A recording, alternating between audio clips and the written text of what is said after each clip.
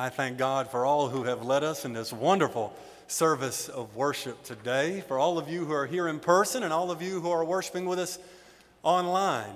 We are in a sermon series called Faithful. We're talking about dimensions of Christian faith. And today I want to draw your attention to 2 Corinthians chapter 2. I'll read verses 14 through 16 from the New Revised Standard Version. And the title of today's sermon is Grateful Faith, a Thanksgiving Parade. Paul writes, "But thanks be to God, who in Christ always leads us in triumphal procession, and through us spreads in every place the fragrance that comes from knowing Him. For we are the aroma of Christ to God among those who are being saved and among those who are perishing. To the one, a fragrance from death to death. To the other, a fragrance from life to life." Let us pray. Lord God, in this preaching moment, I simply ask that you would help me to speak your word. Help them to hear your word. And Lord, help us all to do your word. I pray in the name of Christ our Savior. Amen.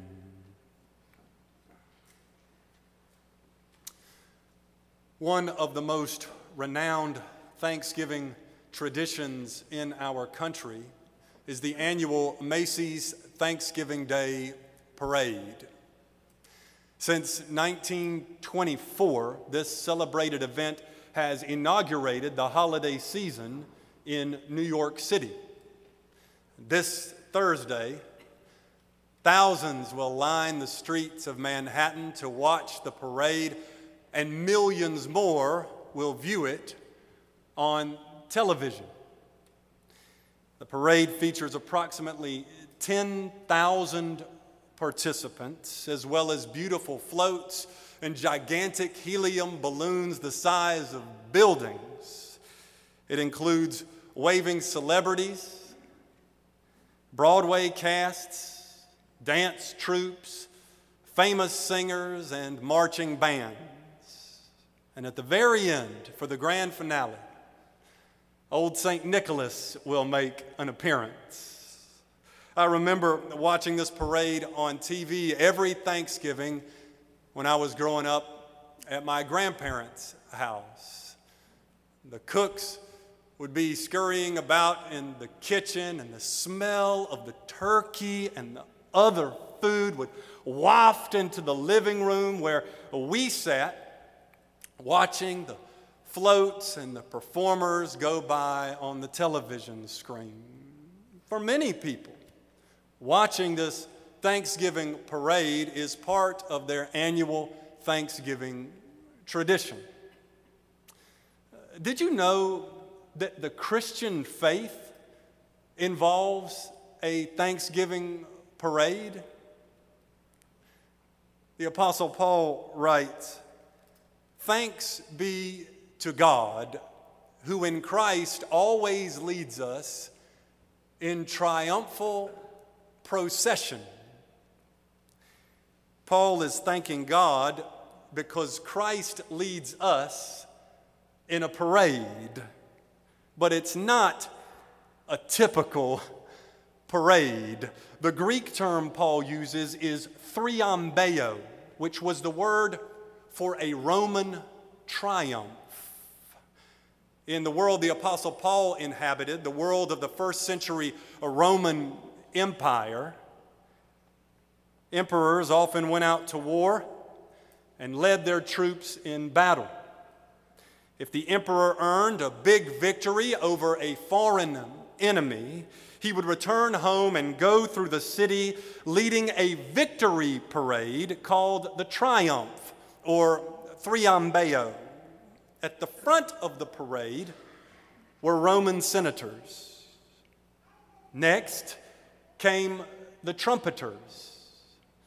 Then came carts carrying the spoils of war. After that came the ceremonial white bulls. Then came the captives of war that were marched through the city in chains.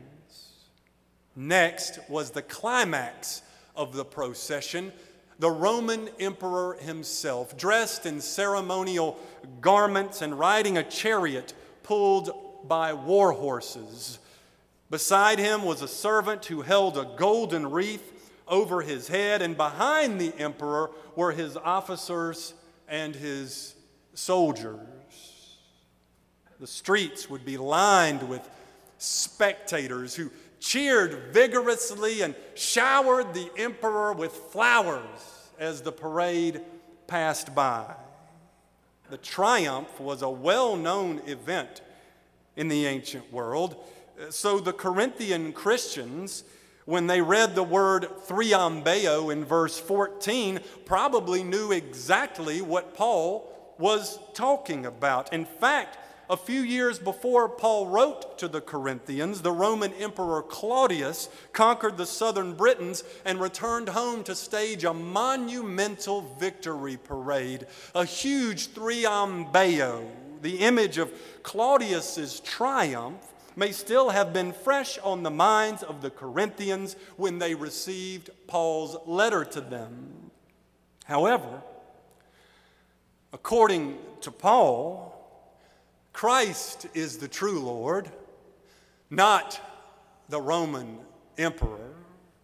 According to Paul, Christ is the true victor, not Caesar. According to Paul, Christ is the true Savior who leads Christians in the true triumphal parade. There's a long-standing interpretative debate about who exactly Christians are in this analogy of the parade. Some say we are Christ's soldiers, his fellow conquerors. But the most natural way to render the passage indicates that we are actually Christ's captives. We are those he has overwhelmed and taken captive. This image is hard to swallow. It means we are not in control of our lives. It means we have surrendered our lives to Christ. It means we walk with him wherever he goes. It means we are displayed for his glory, not ours. It means we do his will, not our will. Why in the world would Paul thank God for that? Well, for one thing, captivity to Christ is true freedom. It has been said that Christ binds us with a weightless chain that sets the willing captive free. Christ gives us freedom not to do whatever we want, but to do whatever is right. Christ gives us freedom not to live however we wish, but to live the way God intended life to be lived. Yet there is another reason to thank God that we are Christ's captives. It is precisely in our captivity to Christ that we share in his victory. You see, being captives to Christ means we are no longer captives to sin. So we don't really have to choose between being Christ's captives and being his fellow conquerors. We are both. When we surrender our lives to Christ, we conquer the power of sin, we conquer the power of temptation, we conquer the power of evil through Christ's strength. In Christ, to surrender is to conquer. To be captive is to be free. And to be weak is to be strong. Captivity to Christ is a beautiful thing because he has not conquered us with violence, but with love. 3 chapters later, in 2 Corinthians 5:14, Paul says, the love of Christ constrains us. Sometimes it's translated, the love of Christ compels us. But it can also be rendered that we are held captive by the love of Christ. It is the love of Christ that has overwhelmed us, that has brought us to surrender, and that has taken us captive. Think about it. Christ did not conquer by bearing arms. He conquered by spreading out his arms. Christ did not ride into town on a chariot pulled by war horses. He rode into town on a humble donkey. Christ did not have a servant crowning him with a golden wreath, but rather had mockers crowning him with thorns. Christ did not fight with force. He fought with forgiveness. Father, forgive them, he cried from the cross. That's why Romans 5:10 says, while we were enemies, we were reconciled to God through the death of his Son. We who were formerly on the opposing side, we who used to be enemies of Christ, have become his willing captives. In captivity to Christ, we are doers of his will, and we are followers of his way. We love God, and we love neighbor. We walk in joy, and we walk in peace. We exercise compassion for those around us. We do justly and love mercy and march humbly so that all the glory goes to God. When our lives are chained to Christ, we display his love for all to see.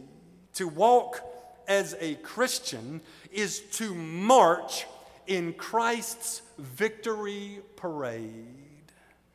As Bible scholar J. Paul Sampley notes, it is God who always triumphs. Those who are led are not themselves triumphalists. Indeed, this parade, this Christian walk, this way of living is about Christ's triumph, not Christian triumphalism. The procession is not about walking on other people in the name of Christ or asserting a worldly form of power in the name of Jesus. It's about parading the love of God through the streets and thoroughfares of this world with thanksgiving that Christ has won the victory over sin and over death. As we march in captivity to Christ, we display the knowledge of God. Paul speaks of the knowledge of God as a fragrance that is emitted. In the Roman triumph, there was a tradition of using spices, aromatic substances, and burning incense before the arrival of the emperor. The image Paul sets forth is that of an aroma wafting through the air into the nostrils of spectators as Christ parades by with his captives in tow. The bystanders sense that this walk of captivity to Christ, this march of obedience to Christ, this procession of thanksgiving to God and love for neighbor is what it means to know God. Fragrances, of course, can be attractive or repellent.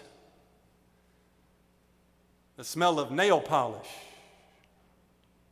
is invigorating for some and deplorable to others. The smell of freshly cut grass is beloved by some and despised by others. The smell of burgers cooking on a grill is delightful to some and draws them in, but it sends others in the opposite direction. It's similar with the knowledge of God. Bible scholar Mitzi Miner notes, this fragrance is not a neutral smell. Indeed, some are repelled by its odor. They sense the knowledge of God as death, and they distance themselves from it. The knowledge of God can smell like death because Christ calls us to die to our old self, to die to the ways of the world, to die to sin so that we might live in Him. This is symbolized in baptism. When we are buried in the water to show that we are dying to sin, then raised from the water to show that we are living a new life in Christ. Now, some people don't want to die to sin, so they turn away from the parade. But others, says Paul, sense the knowledge of God as life, and they are attracted. They are drawn toward the procession because they find its fragrance delightful, refreshing, and life-giving. The knowledge of God can smell like life because as we die to sin, we live for God, and we find life at its truest, life to the fullest, life to the max. As verse 16 says, Christ takes us from life to life. When we join His procession, He gives us life abundant here and now, and He marches us to everlasting life in the kingdom of heaven. The victory parade of Christ has a magnetic character that gently pulls people in with an enticing aroma of thanksgiving, joy, hope, peace, humility, compassion, the knowledge of God, and the love of neighbor. In the little town of Travelers Rest, South Carolina, where I grew up, my family and I would sometimes attend the annual holiday parade that took place on Main Street. I remember walking to the end of Tubbs Mountain Road and standing across from the old Batson's grocery store there and watching as the parade went by. Fire trucks would pass by, people riding horses would pass by, floats representing local businesses would pass by, local dignitaries and beauty queens would pass by in convertibles. It was a grand celebration in small town USA. My favorite part of the parade was the very end, the grand finale, when old St. Nicholas would make an appearance, reminding us that Christmas time was right around the corner. And at the end of this small town parade, I loved it because the spectators were allowed to join in. Sometimes kids would go running out behind Santa, following along. Sometimes an entire family would leave the sidewalk holding hands and join along at the end of the procession, following with the parade down the street. I loved watching it because the parade would get longer and longer as it went, and it picked up more and more people as it passed by. And there were some times I remember thinking, we may not end up with any spectators left, only participants. Likewise, as we march in Christ's triumph, as we march in His victory parade through this troubled world, as we march in captivity to His loving lordship, others will sense the knowledge of God being emitted from us like a fragrance.